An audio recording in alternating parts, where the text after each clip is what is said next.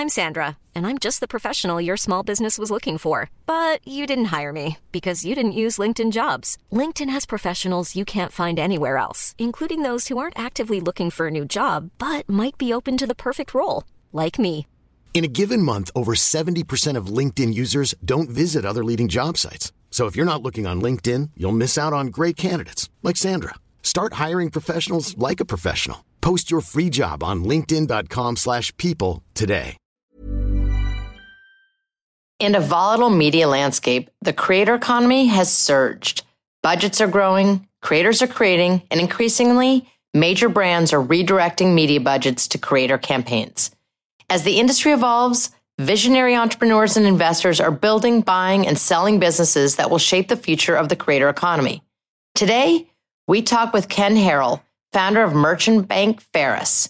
He's a trusted advisor guiding entrepreneurs, investors, and holding companies in raising capital and unleashing the full potential of the creator economy. As an entrepreneur himself, Ken will share how he invests not only blood, sweat, and tears, but also equity to ensure businesses thrive. I'm very proud of what you're doing. Smile for 15 seconds out of day and make the world a better place. Welcome to Everything is Better with Creators, brought to you by Whaler.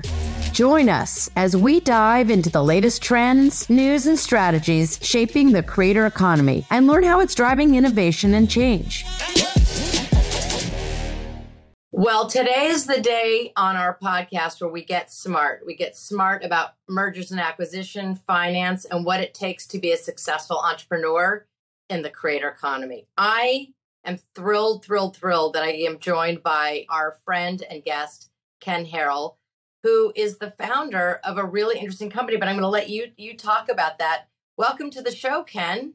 Jamie, thank you so much. It's a pleasure to be here. We met actually through another really smart person who I was honored to speak with Michelle Goad. You know all the smart people in this creator economy. You're so connected. She is brilliant and just a force of nature, Michelle is. I love the through line here. So I want to start with a bit of an icebreaker. And we're going to talk about the icebreaker before we explain what you do. But you've been in so many deals throughout your career. And I know you're not classified necessarily as an investment banker. You're a merchant banker. But tell me, is there a deal that got away from you? You know, in the movie business, they always ask actors and actresses if there was a role that they wanted, but they didn't get. Is there a deal that got away from you?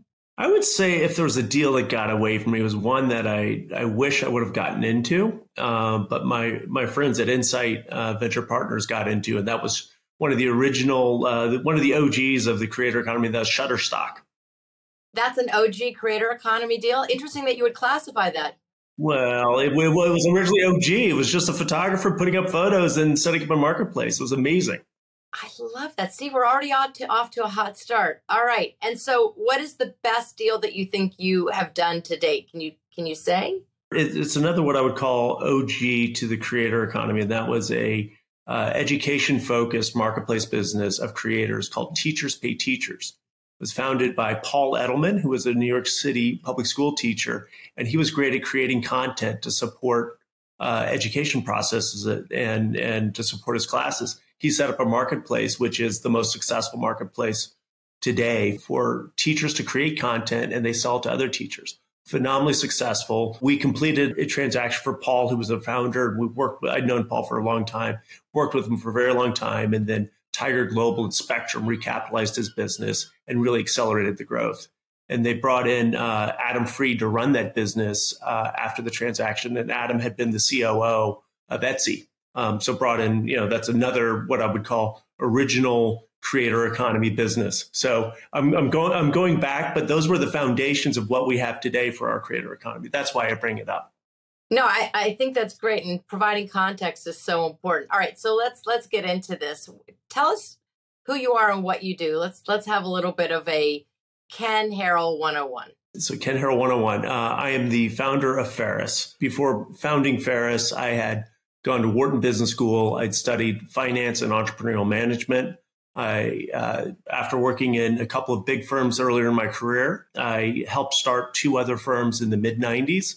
And then in 2001, I started Pharus. It was that entrepreneurial experience I had of starting two other firms that gave me the experience to start my own firm. And from that point, I've always prided myself on working with entrepreneurs and understanding that entrepreneur journey. And I've got a unique lens to that, being an entrepreneur, helping entrepreneurs and working with entrepreneurs. So this is an entrepreneurial labor of love that has done well. So I think they always say, do what you love, and you do well that, right? Yes. I love it. It's great. It's an honor to work with the entrepreneurs that I do. And we've got an outstanding opportunity of working with them and helping them through their development cycles and helping them think through how to strategically position themselves and execute on strategic transactions. So do you represent the creator entrepreneur side or the buyer, or how do you typically function?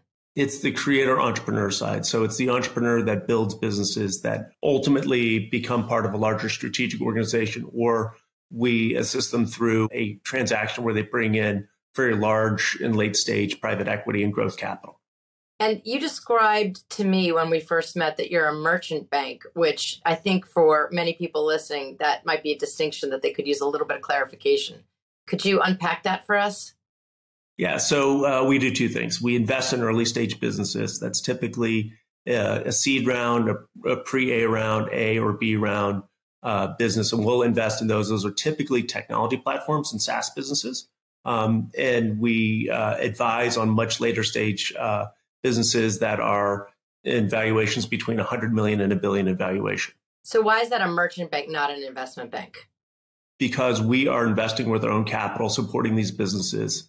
We're not just an investment bank working for advisory fees. We have an advisory practice and we also have an investing practice. So we support businesses long before they need our services.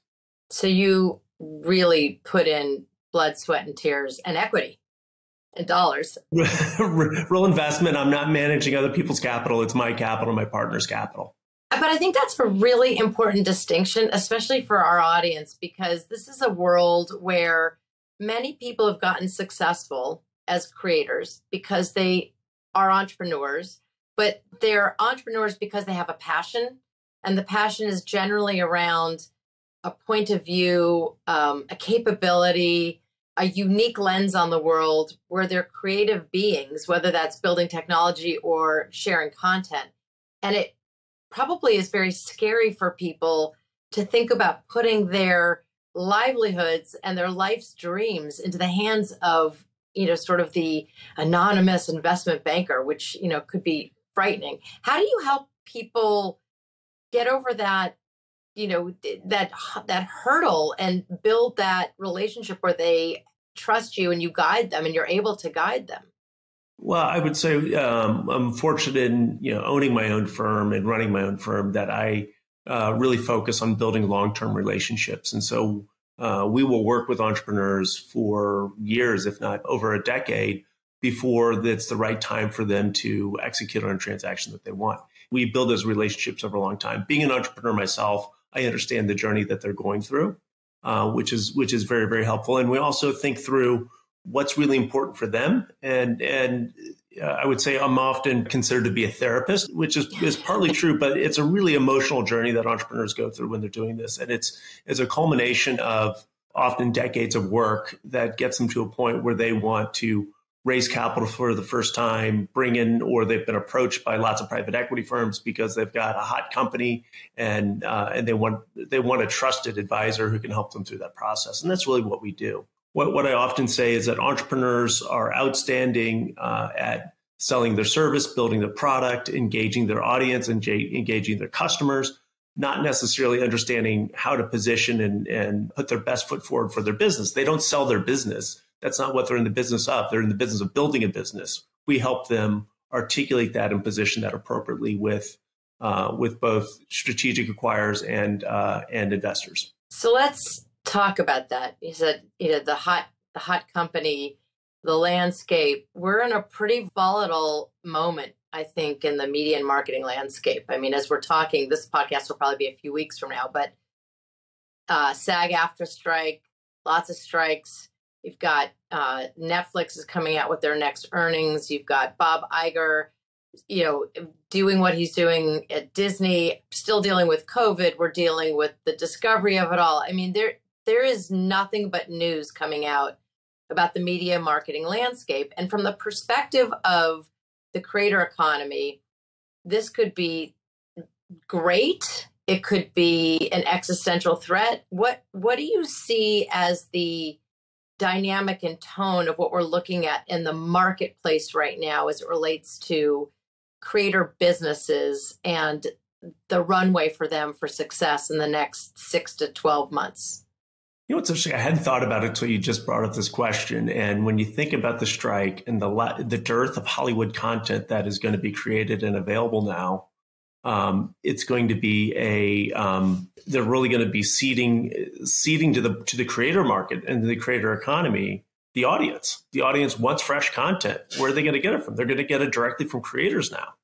I think so. I mean, Evan Shapiro had this really interesting stat. I'm a huge fan of his. And the IAB did a whole study about the difference between creator video and Hollywood video.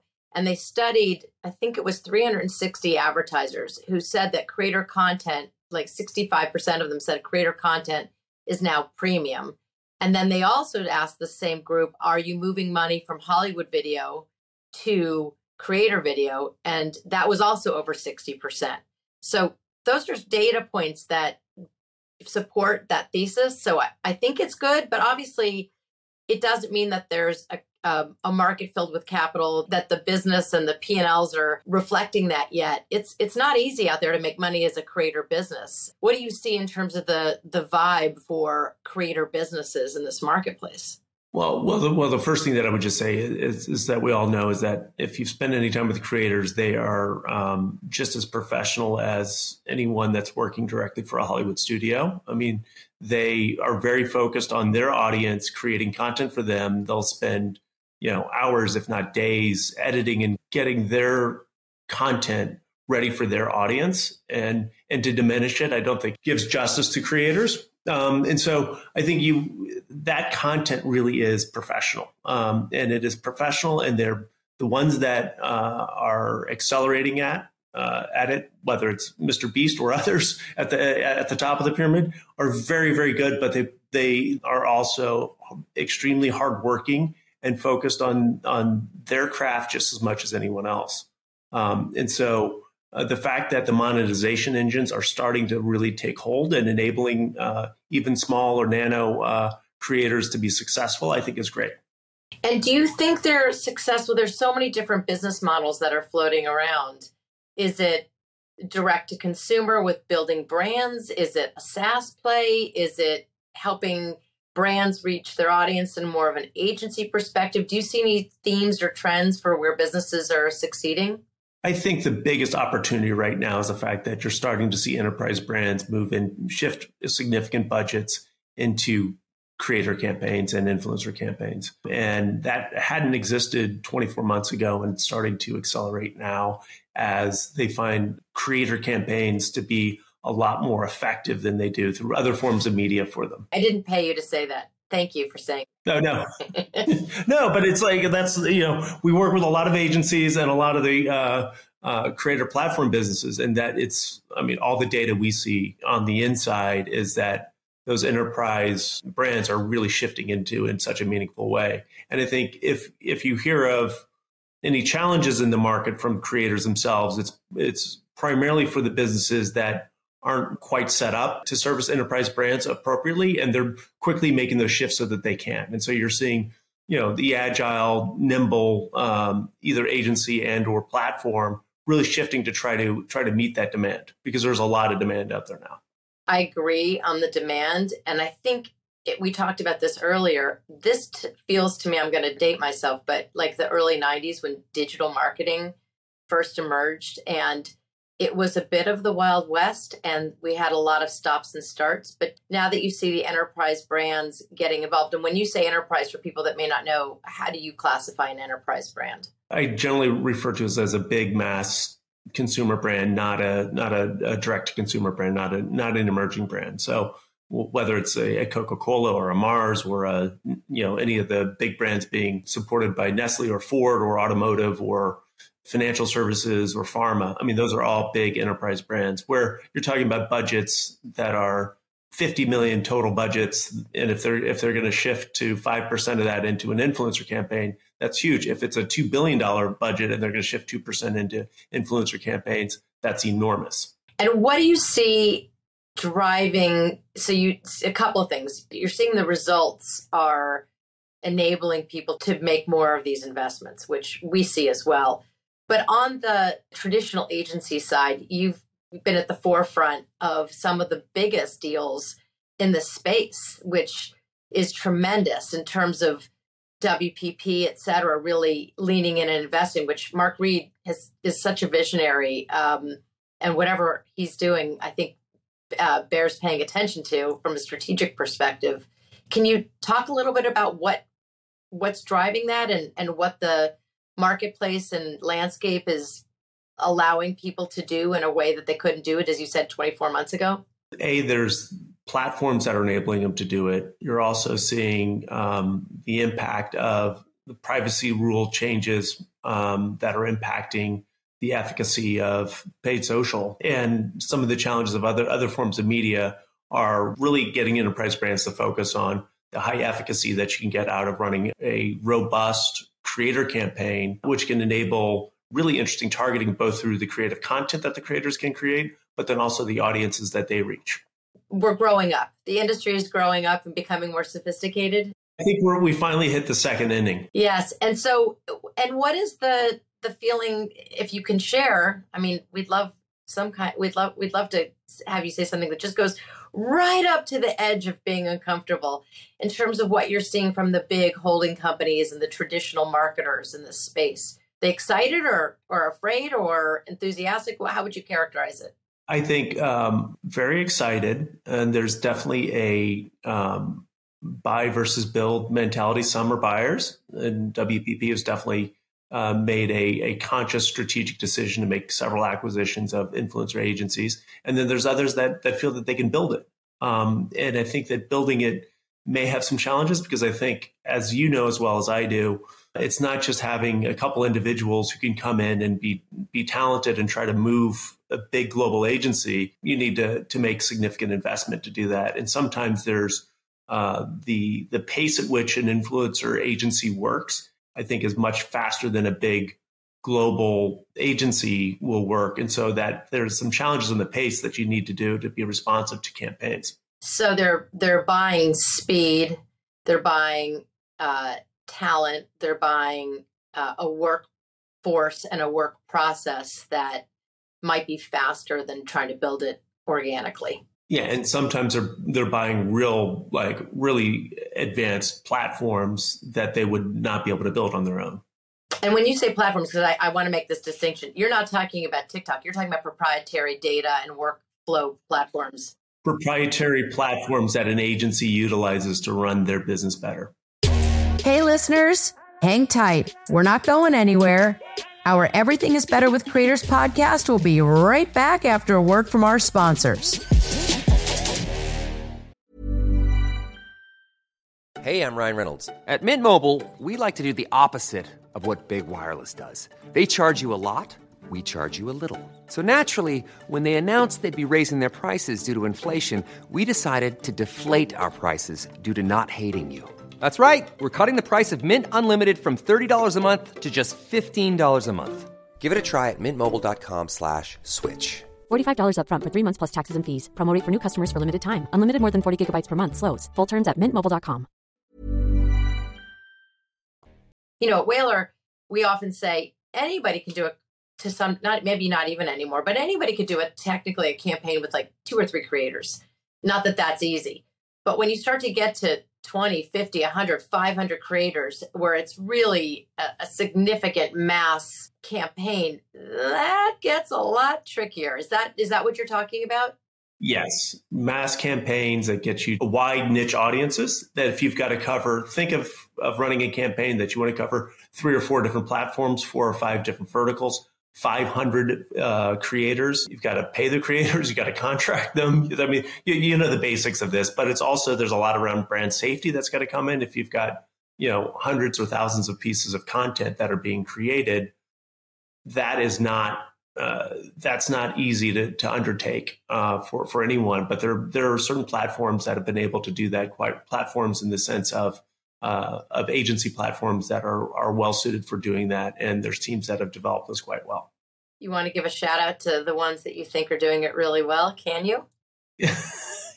Well, my most recent client that's been publicly announced was Obviously, and they built a very good platform that was recognized by WPP and others. But there are as you know, Jamie, there are lots of others. So I'm trying to be neutral. We're journalism here of a sort, so I'm trying to give rising tides lift all boats. I think it's important to show that there's a lot of evolution in the creator economy and this world, and it's not just influencers anymore. These are big businesses commanding significant dollars, moving a lot of money, and a lot of money is moving away from, as you said, traditional marketing capabilities into this new space. But with humility, I will say we have a lot to learn. There are lessons learned everywhere. Yes. Indeed. And I think that there's going to be lots of great advances coming from the software platform supporting the creator economy also. And I think that there's some great opportunities there. I think that when you think through the number of firms that got unicorn valuations in 21 and raised lots of capital, there's some opportunities for those businesses to emerge and live up to their expectations. So in the phrase of expectations, let's talk about AI and keep it practical, not the hype. And, as we're speaking, there was a really interesting New York Times article about a creator named Kit Lofstadt, who she's a fan fiction writer, and she writes sort of Star Wars and Buffy the Vampire Slayer fan fiction. And she's leading, or one of the leaders, in a suit against many of these AI companies who are scraping data. And we've had some interesting conversations, you and I, about what AI means for the creator economy. It's not, and I love how you said this, but love for you to unpack it. It's not that they're going to lose their jobs, but you have a bit more of an optimistic approach or thought, if you could share that. Well, there's two things. I think the biggest advantage that we can get out of AI is that it's going to make the job of the creator a lot more efficient.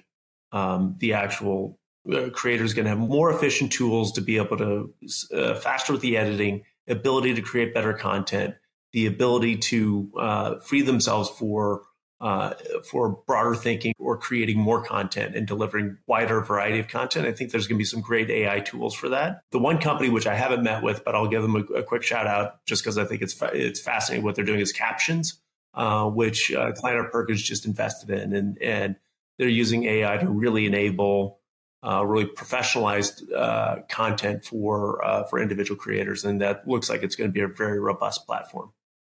Oh, I love getting an inside tip. That's a note about other companies, and I'm going to ask you about. So just keep thinking about the companies you want to mention. But I think one of the insights that is coming out of all of these lawsuits and all of this shift, because it's a huge, massive shift, right? Again, going back to all of the unrest and the upheaval of the traditional media marketplace. If you think about it, back in the day, it was radio, then it went to TV.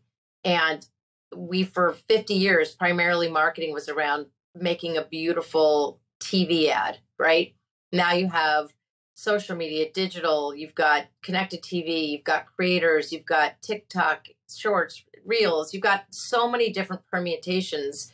And what I've been reading about with AI is that one of the big insights is that the value of information is not exactly something we really understood with all of these engines scraping and learning from it.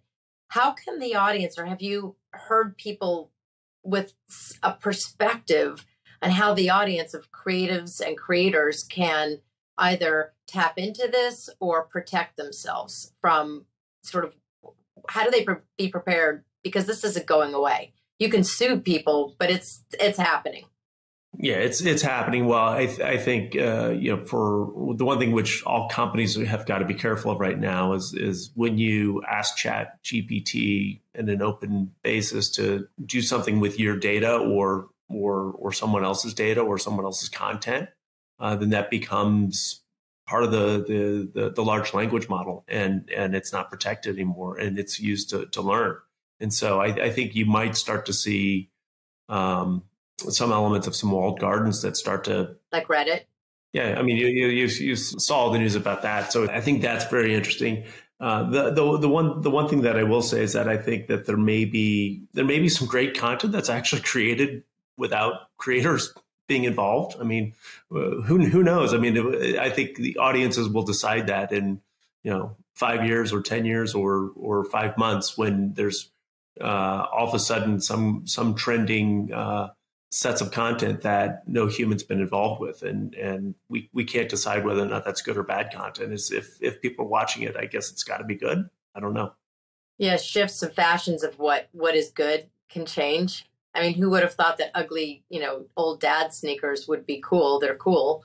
So I guess your preferences and what is entertaining will change too. I guess that'll be really interesting. When is there a moment in time where you say, is this, you don't know if it's human created or AI created. Right now, you can tell, but that doesn't mean it won't, as you said, it doesn't mean it won't evolve to a place where we enjoy it.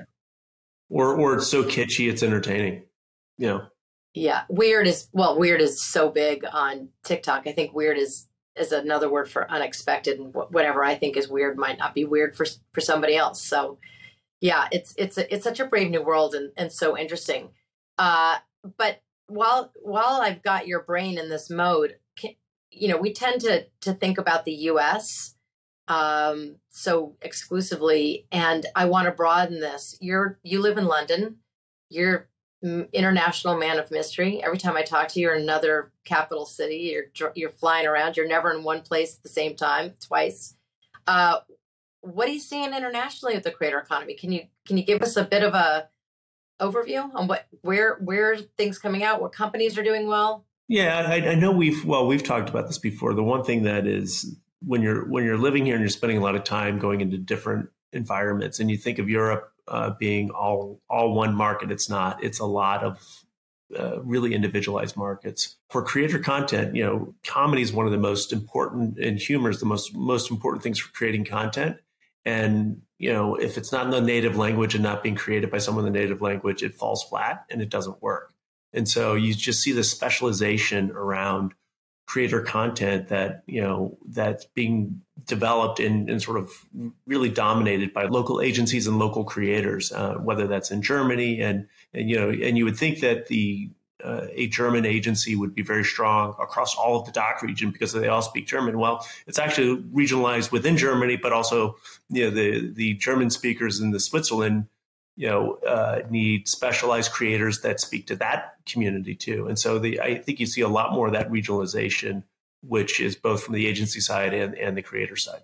Let's just talk about that for a second. So Netflix obviously doing really well with Korean content, right? The Squid Games among many others.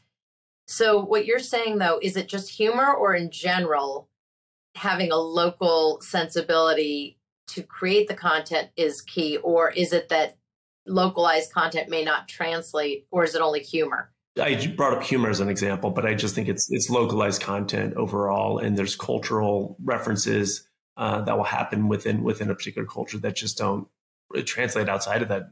Yes, there are always going to be creators that reach a mass audience and that can reach different communities, but there's also your smaller and your nano creators can create content that really speaks to that community, and those consumers will still want Hollywood content when they get a chance to get it, but they also look at localized content.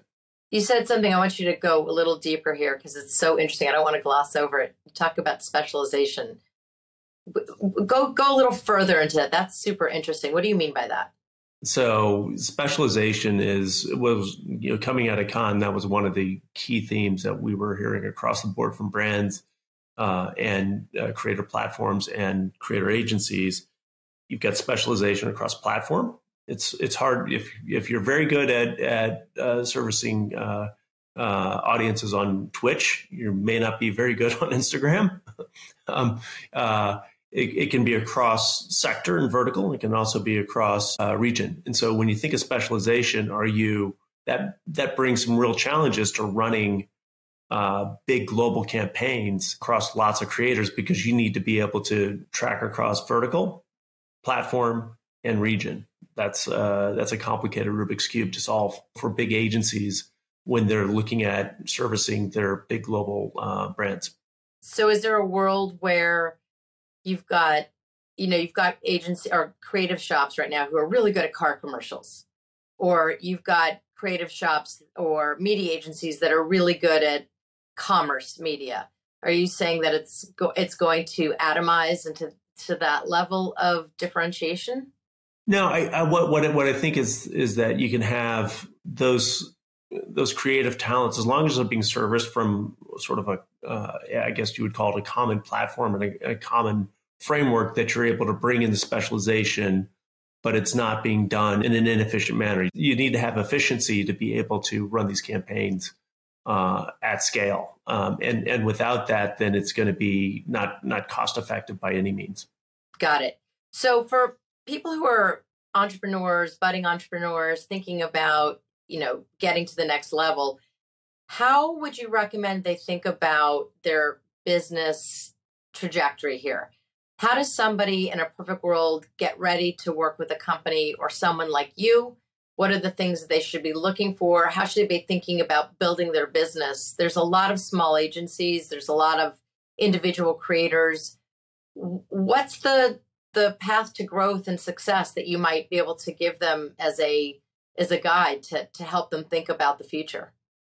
Yeah, so you really need to really understand your core customers and your core market. And what we're finding in creator right now, you can't be too wide. Your niche does help, whether you are a creator yourself, owning your niche and owning your unique selling proposition, and define yourself so that you become the scarce asset in that market. That's going to define value for you. And you're going to be scarce not only to your customers and your employees, but also to the strategic parties and investors that are looking for that value that is truly scarce. Scarcity, specificity, and specialization. I'm seeing a theme. And is there a category right now that's hot that, people are saying, like, for example, B2B, or are there other areas that you're seeing in the business landscape that are scarce that you're looking for? I would say right now it is within the context of the agencies. It's really the agencies that have got the scalability and profitability, and there are and that are showing resiliency right now in this market, because there are some that have not shown that resiliency and maybe missed out on some campaigns or had some opportunities where campaigns churned off or customers churned and decided not to move forward with campaigns. And that could be reflective of that customer base that you had and not the customer base that's the one that's actually growing right now. So resiliency right now, I think, is very important. And that's what the strategic parties are looking for. Okay, so Ken, I've been asking you all the questions. Something tells me you want to ask the question because you're usually the person that's the moderator. What do you think is the biggest headwind right now in the creator economy? Excellent question. I think fear. I think that what we're seeing with our clients is the choices that most marketers make, they don't have a lot of room for error. And most executives are trying not to take too many risks, and yet they're being forced because it is a bit of a burning platform moment with traditional media investments. So how do you get air cover for decisions you're making within the creator economy that's a relatively new space, even though it's been around for over a decade? And being fearful is a huge challenge. So we just did an MMM study. We're trying to give people the data and the facts and the insights so they can make better decisions and convince their colleagues in the C-suite that, yeah, you should be moving more money here. But I think fear is, when you're fearful, and there's a lot of fear out there because there's a lot of headwinds, I think you're in your lizard brain and it gets you out of your creative brain. And that's a tough place to be. So I would say that the toughest thing that we're facing right now is fear. It's a great question. It's a really good question. I love it. I don't know if you're seeing that too. It's like you're on the other side of the deal structures, but are you seeing fear or optimism? Yeah, we're still in a cycle right now where I would say, particularly from the investor perspective, the private equity firms are in it looking for a reason to say no rather than looking for a reason to say yes. But because of that, you're not seeing as much overall deal volume. But we are seeing those quality businesses that are seeking a transaction right now, valuations are very, very strong. The good businesses are getting great valuations, and there's not a lot of competition from a deal perspective for them. Oh, I love that. Looking for reasons to say no versus looking for opportunities to say yes. I think that's a good theme. We live through those cycles all the time. Well, we do. And I think that's part of the perspective here is what I was saying is like in the early 90s, right? We thought that was it. And then we've had a few crashes since then, but the trajectory is moving forward. And so I would actually say I'm very optimistic so that while there are headwinds, there's some significant tailwinds as well. And I'm very bullish on the space. Otherwise, I wouldn't wake up and do this every day. But there's some PT Barnums out there. Yeah, you just need to talk to a handful of Gen Zers, and you understand why there's so much opportunity here. So true. They don't care. They want what they want when and where they want it. That's it. And actually, well, we started with a Michelle Goad reference, and I'm going to end with a Michelle Goad reference. And she said, "We don't realize it, but Gen Z girls are driving your product roadmap." And I think it is so true right now. Look at a Gen Z girl and and I don't care where. They could be in Switzerland, Germany, Japan. They rule the world. Yes. They really do. Well, Ken, Harrell, thank you so much for joining us. This has been an education. And if someone wants to reach out and talk to you, what's the best way to find more information about you and Pharus? Email me at kharrell@pharus.com or go directly to our website at pharus.com. And they might not find you because you're a man of mystery moving around the world, but, My team will follow up to them. Okay, good. There you go. Well, thank you so much for joining us, Ken. Great. Thank you. Everything is Better with Creators is honored to be part of the Adweek Podcast Network and the Acast Creator Network. And we're so grateful for your support. So if you enjoyed the show, please hit that subscribe button. And if you have a moment, we'd really appreciate a rating and a review. To keep up with all things Whalar and the latest in the creator economy, check us out at whalar.com and follow us on Instagram, Twitter, and LinkedIn. I'm Jamie Goodfriend, signing off for now. We'll catch you next time with another episode of Everything is Better with Creators, powered by Whalar. Thanks so much for tuning in.